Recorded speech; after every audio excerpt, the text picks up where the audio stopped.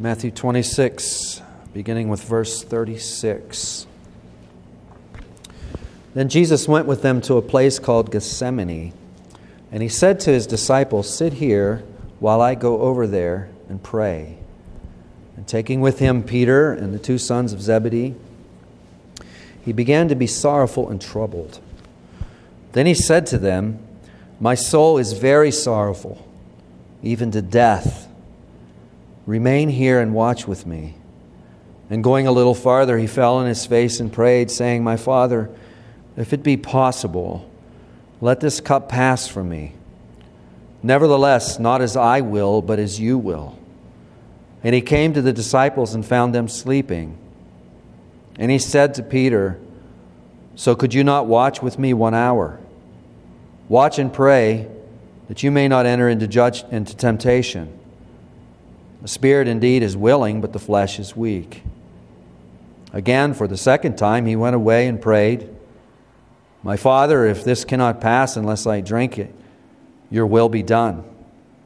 And again he came and found them sleeping, for their eyes were heavy. So leaving them again, he went away and prayed for the third time, saying the same words again. Then he came to the disciples and said to them, "Sleep and take your rest later on. See, the hour is at hand, and the Son of Man is betrayed into the hands of sinners. Rise, let us be going. See, my betrayer is at hand."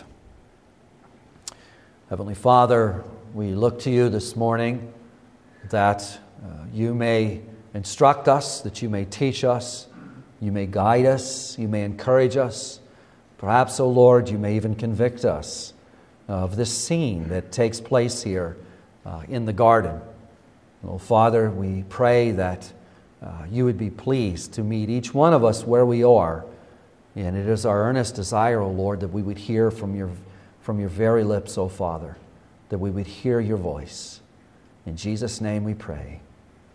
Amen. Last fall, Donald and I had the wonderful privilege of going to a conference in Charleston, and the conference was put on by a coalition known as the Alliance of the Confessing Evangelicals. And the speaker at the conference was an ARP pastor. His name is Dr. Derek Thomas.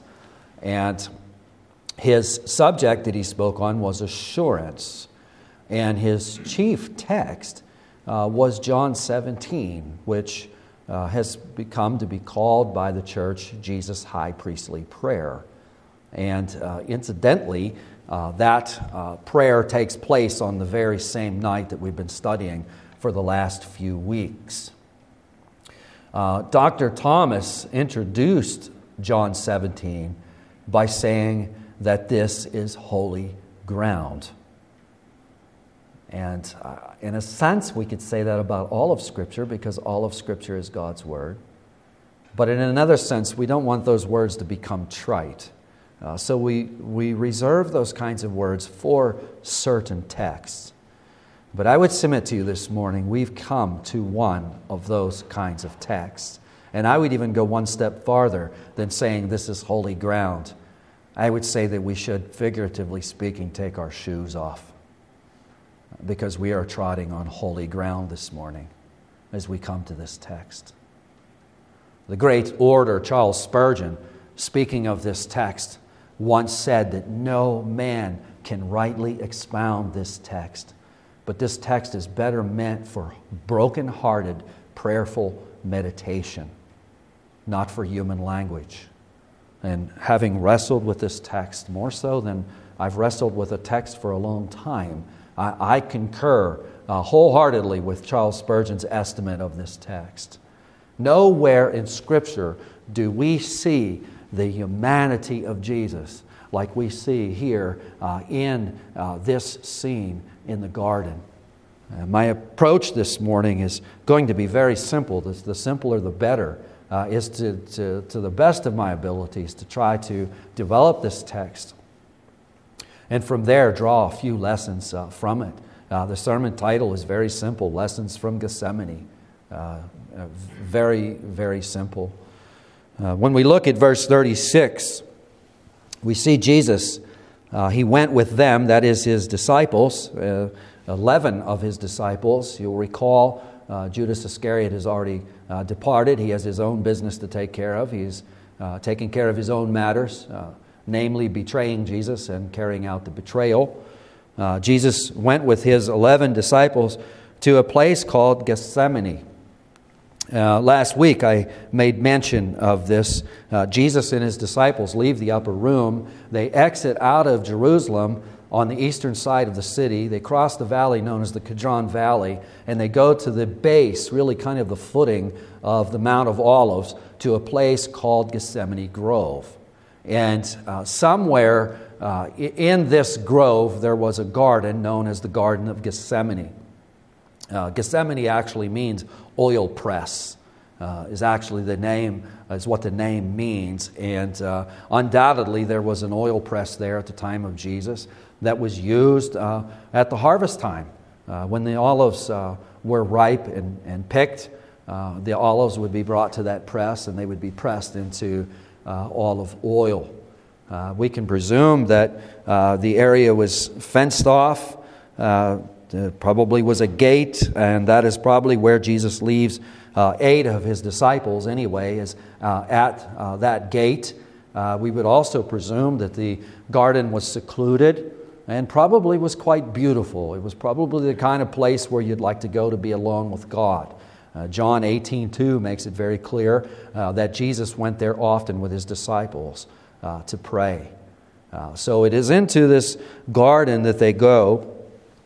Jesus tells his disciples, that is 8 of them, he tells them to sit here. I presume the here is probably near the entrance into the garden. I think it's Luke that tells us that Jesus goes approximately a stone throw away. We're told that he, in verse 37, that he takes Peter and the 2 sons of Zebedee with him. The 2 sons of Zebedee would be James and John. So it's Peter, James, and John are extracted from the 11, and they're brought a little bit further with Jesus. And we've seen that before, haven't we? Where Jesus takes Peter, James, and John. It seems kind of clear that there's an inner circle within the disciples. Jesus loves the disciples. He loves them all. There's no partiality in God. But there's a sense in which Jesus draws Peter, James, and John close to him. We saw that when Jesus went up onto the mounts for what we call the Mount of Transfiguration. Who does Jesus take with him? Peter, James, and John.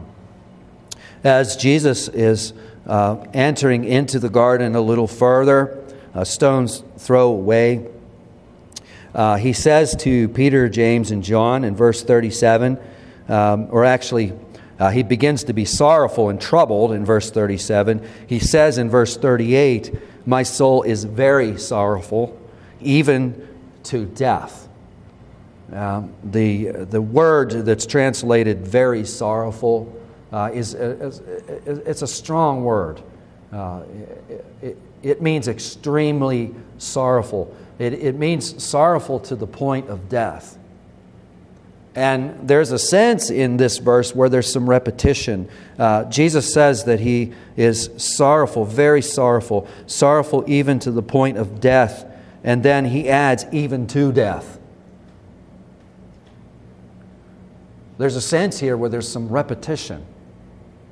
Make no mistake about it, if we would have been originally reading this in the Greek language, I think we would have seen that repetition, that sense of repetition. Jesus is in absolute agony here. Agony that's beyond description. And we should guess that because as Jesus conducts himself throughout the Holy Land, he never complains, does he? Can you think of a single time where Jesus ever grumbled or complained? Oftentimes he bears these things in silence. But his agony at this point has reached such a point that he at least shares with Peter, James, and John, shares the agony that he's experiencing. Now, I want to ask a question of this text right now, and that question might seem kind of silly as to why I'm asking it, but I think before we're done, you'll see that there's an important point to be made in asking this question. So at the onset, you might think I'm kind of silly when I say, why is Jesus in so much agony? Somebody said, Rick, that's the silliest thing I think I've ever heard you ask. I mean, the disciples are going to betray him. He knows it. He knows they're going to scatter. Jesus knows what's coming. He knows the cross is coming. He has full knowledge of the agony that waits before him. He's going to be humiliated. You know the rest. You know it quite well. So why would I ask such a silly question?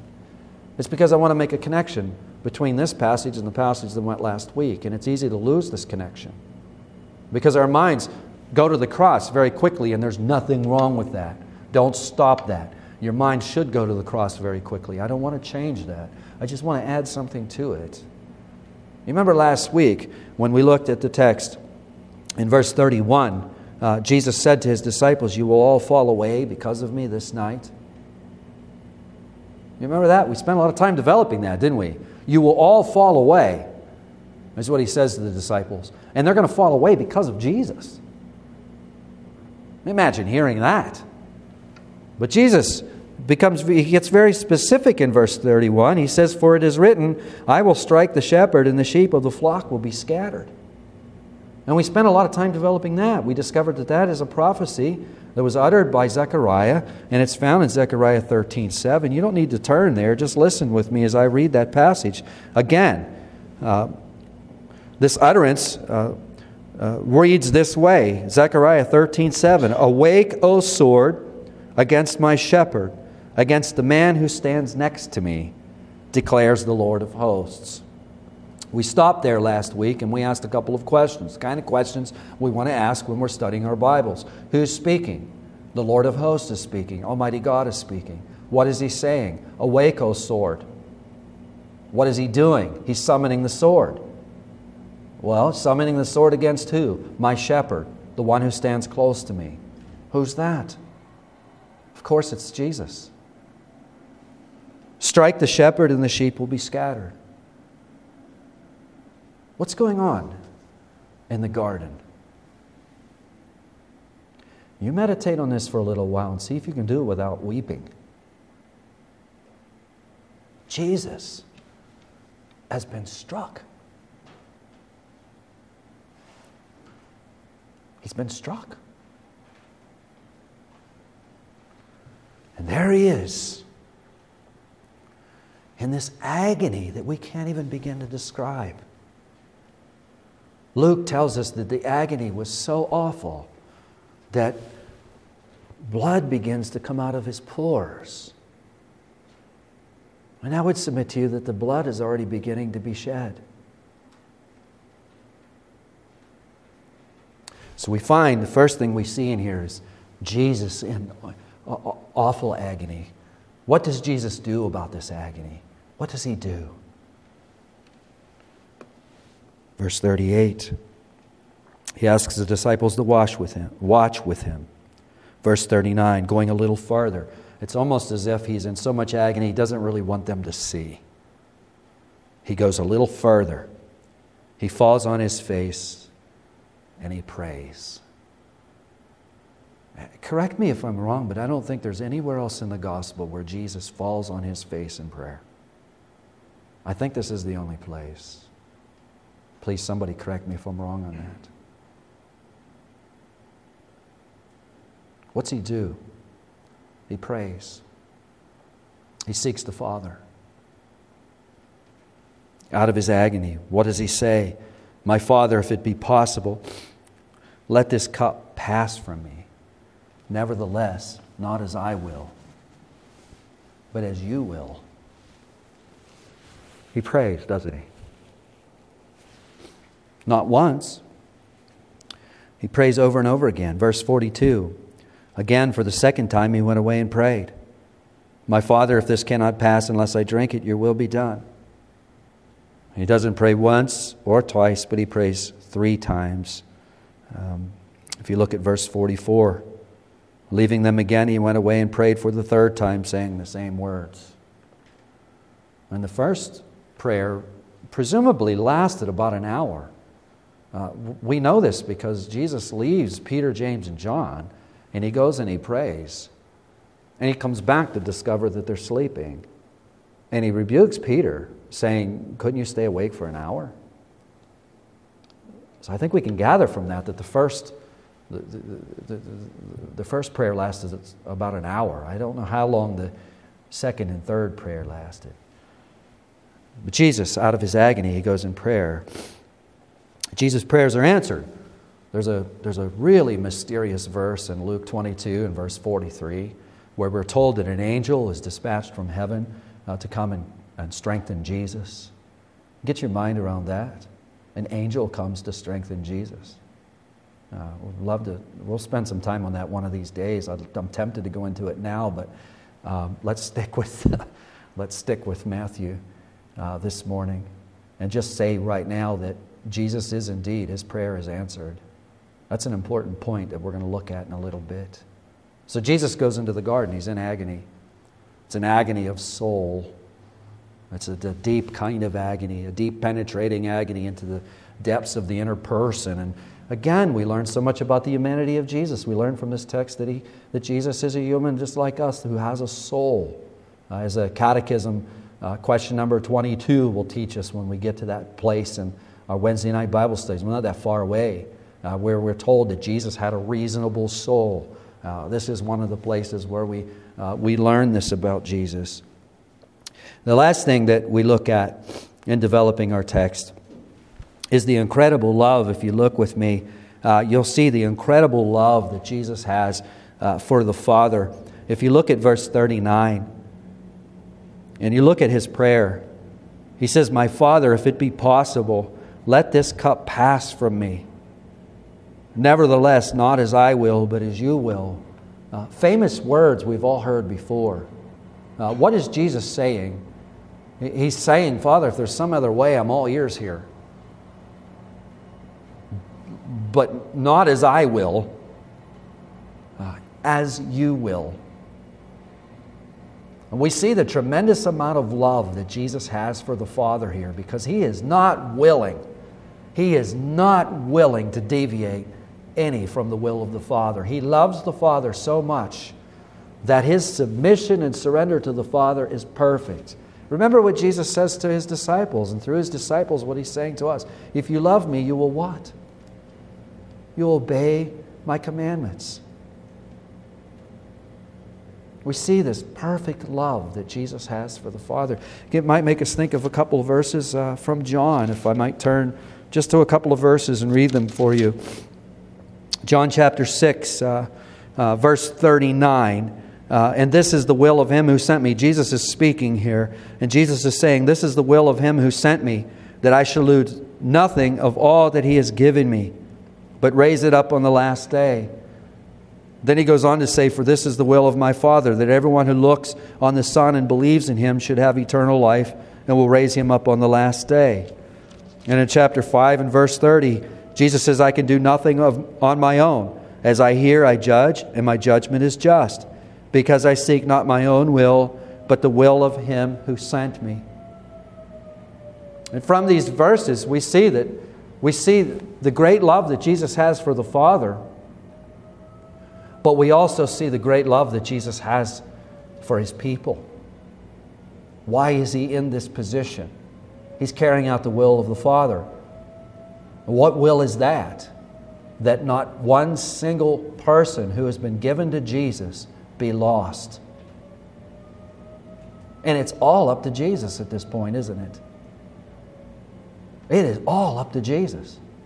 And He is in the garden, and He is determined to perfectly carry out the will of the Father with perfect submission. Well, what do we see there? The great love of Jesus for the Father, the great love of Jesus for His people. Jesus truly loves God with all His heart, soul, mind, and strength. He loves His neighbor as Himself. Now, with this development, even as poor as it has been, we can still see some lessons from this, can't we? First lesson, you can take your pick. There's quite a few here, but the first lesson I think that should probably be mentioned is that we're never going to know the agony that Jesus endured here. And when I say we are never going to know the agony, the we here are the true children of God. That's all I'm directing that comment to. I'm directing that comment to true believers. If we're truly in Christ Jesus, we're never going to know the agony that Jesus endured here. And even if we're not in Christ Jesus, we're certainly not going to be punished for any more sins than our own. It's important that we understand that the death of Jesus is not like any other death.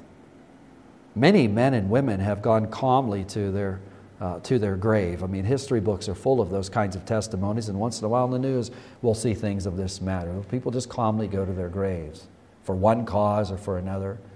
But we shouldn't think of the death of Jesus that way. Jesus is not simply just passing from the door of life from this life into the next life. He's not simply just passing through the door of death. There's much more going on in that. What's taking place is the sins of His people are being placed upon Jesus. What's going on here is Jesus is staring right down at the wrath of God. And nobody will calmly endure that. So none of us are ever going to know. Those who are in Christ Jesus are never going to know the agony that He endured. And that is a blessing, isn't it? That's the point. You see, He's enduring it so that we don't have to. It's almost unimaginable, isn't it? The next thing we might point out is something that we've already focused on with our scripture memory verse this morning in verse 41. Jesus says, "Watch and pray that you may not enter into temptation." There's a clear command of Jesus, clear instruction of Jesus to be watchful and prayerful for the express purpose of not entering into temptation. Be watchful and prayerful. If at this hour, undoubtedly, Jesus had to have faced some temptation to not want to go through with this. There had to have been some temptation. Of course, He's victorious over the temptation, but He's showing us as a perfect man how we overcome temptation, isn't He? How do you overcome temptation? You nip it right in the bud. You nip it before it gets any seat. These points are, I'm going to be brief with these points. These points are sermons in themselves. Each one of these points could be a sermon, and some of them could be a sermon series. But just say this for now. Temptation should be nipped in the bud. How? By being watchful for the temptation. What do we do as soon as we experience it, as soon as we notice it? What does Jesus do? He goes to God in prayer immediately. Now, if Jesus, the perfect, sinless one, had to operate like this, chose to operate like this, how much more should we operate like this? How much more do we need this instruction? We also see that God answers prayer. You know, sometimes you'll hear people talk about this text, and you'll hear people say, I've heard preachers say this, I've heard others say this, that God doesn't answer all prayer. In fact, once upon a time, He didn't even answer Jesus' prayer. And they'll point to this text and say, well, Jesus asked for this cup to be taken away from Him, and it wasn't taken away from Him. And the conclusion is God did not answer His prayer. I always hate to hear that. Let's think this through just a little bit here. Jesus' prayer is answered. It's answered mightily. Luke chapter 22, verse 43 tells us that the Father sends an angel to strengthen Jesus. Jesus would like there to be another way at this point. Who wouldn't want there to be another way at this point? But He is reserved. He is committed to carrying out the will of the Father. Whatever that will is, that is ultimately what Jesus wants, isn't it? He wants that more than this cup being taken away. He proves it by going through with it. So we should never think that Jesus' prayer wasn't answered here. His prayer was answered. He received this strengthening grace in that hour.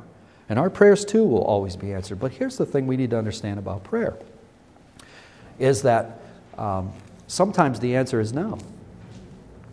Jesus asks for another way. Something in here drives my allergies nuts. I apologize.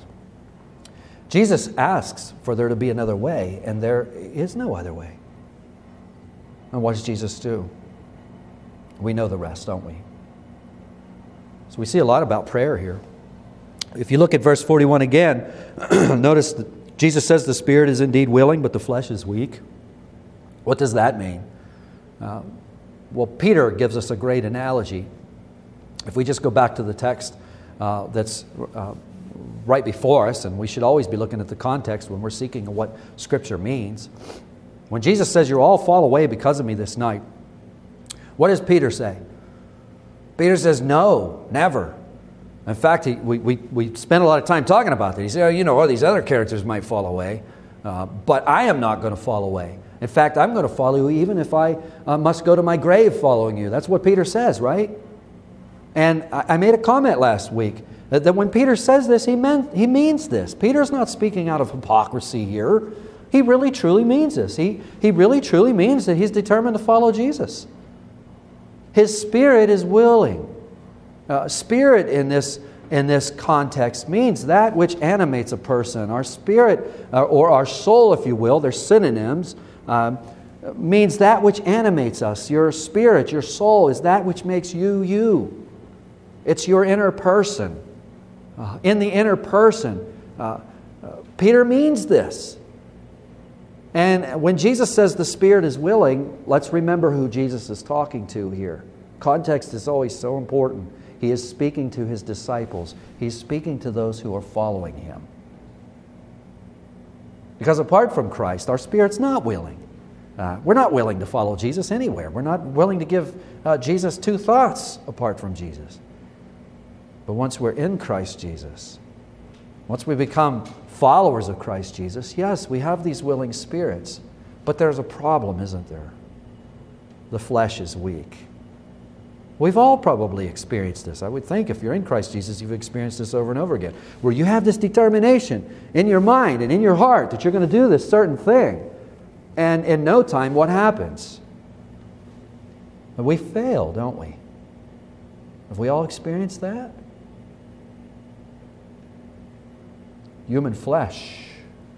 We're weak, aren't we? We're frail.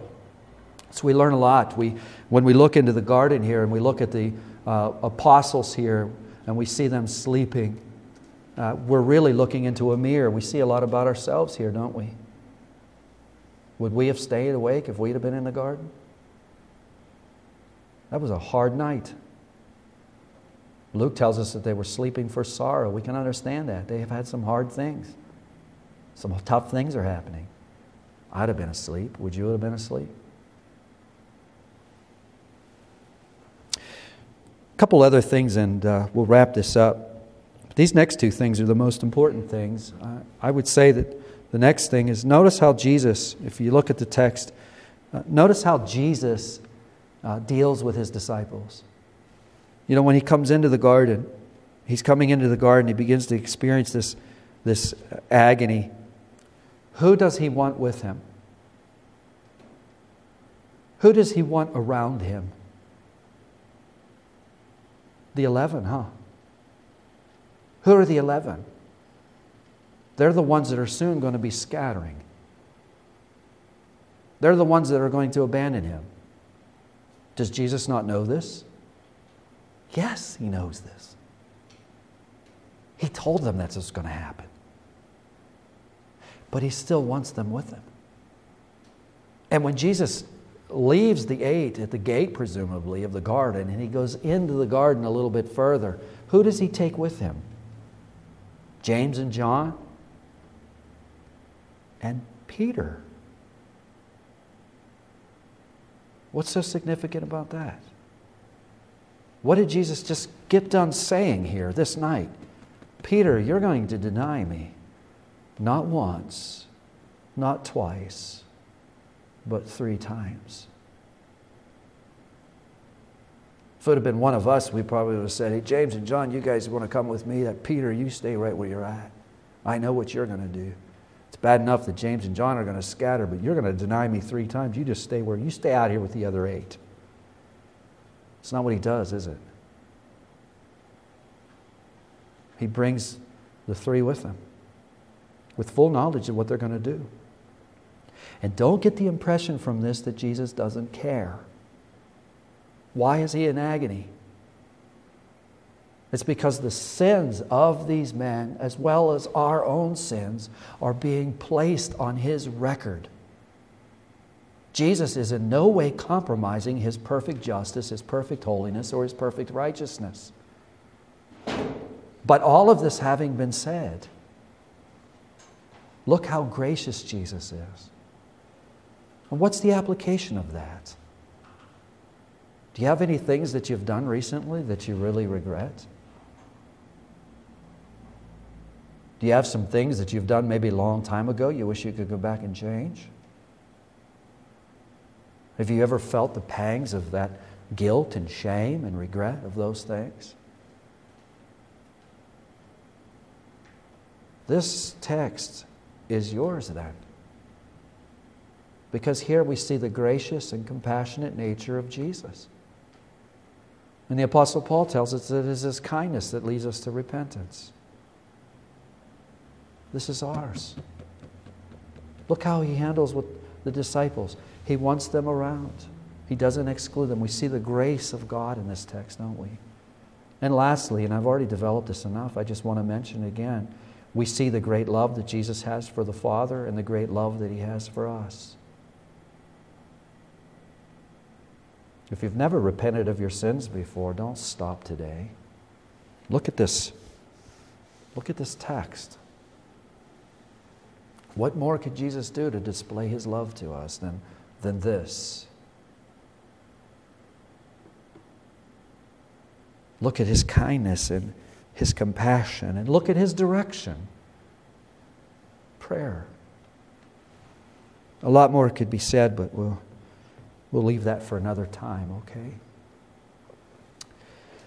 Heavenly Father, we thank You, O Lord, for this picture that we have here in the garden, one that is so beyond, as Spurgeon said, it's so beyond our abilities to expound and exposit. But, oh Lord, it is not beyond Your abilities to put a picture in our hearts of what is taking place here, oh Father. And I pray that You would take that picture and place it in each one of our hearts, that it would be there forever. That we would see just what, oh Father, you have done in Christ Jesus, what Jesus has done in our place in this garden, and that, oh Father, we would glean these lessons from this, that we would glean the grace from this to become true children of God and to grow in our walk with You. We pray these things in Jesus' name. Amen.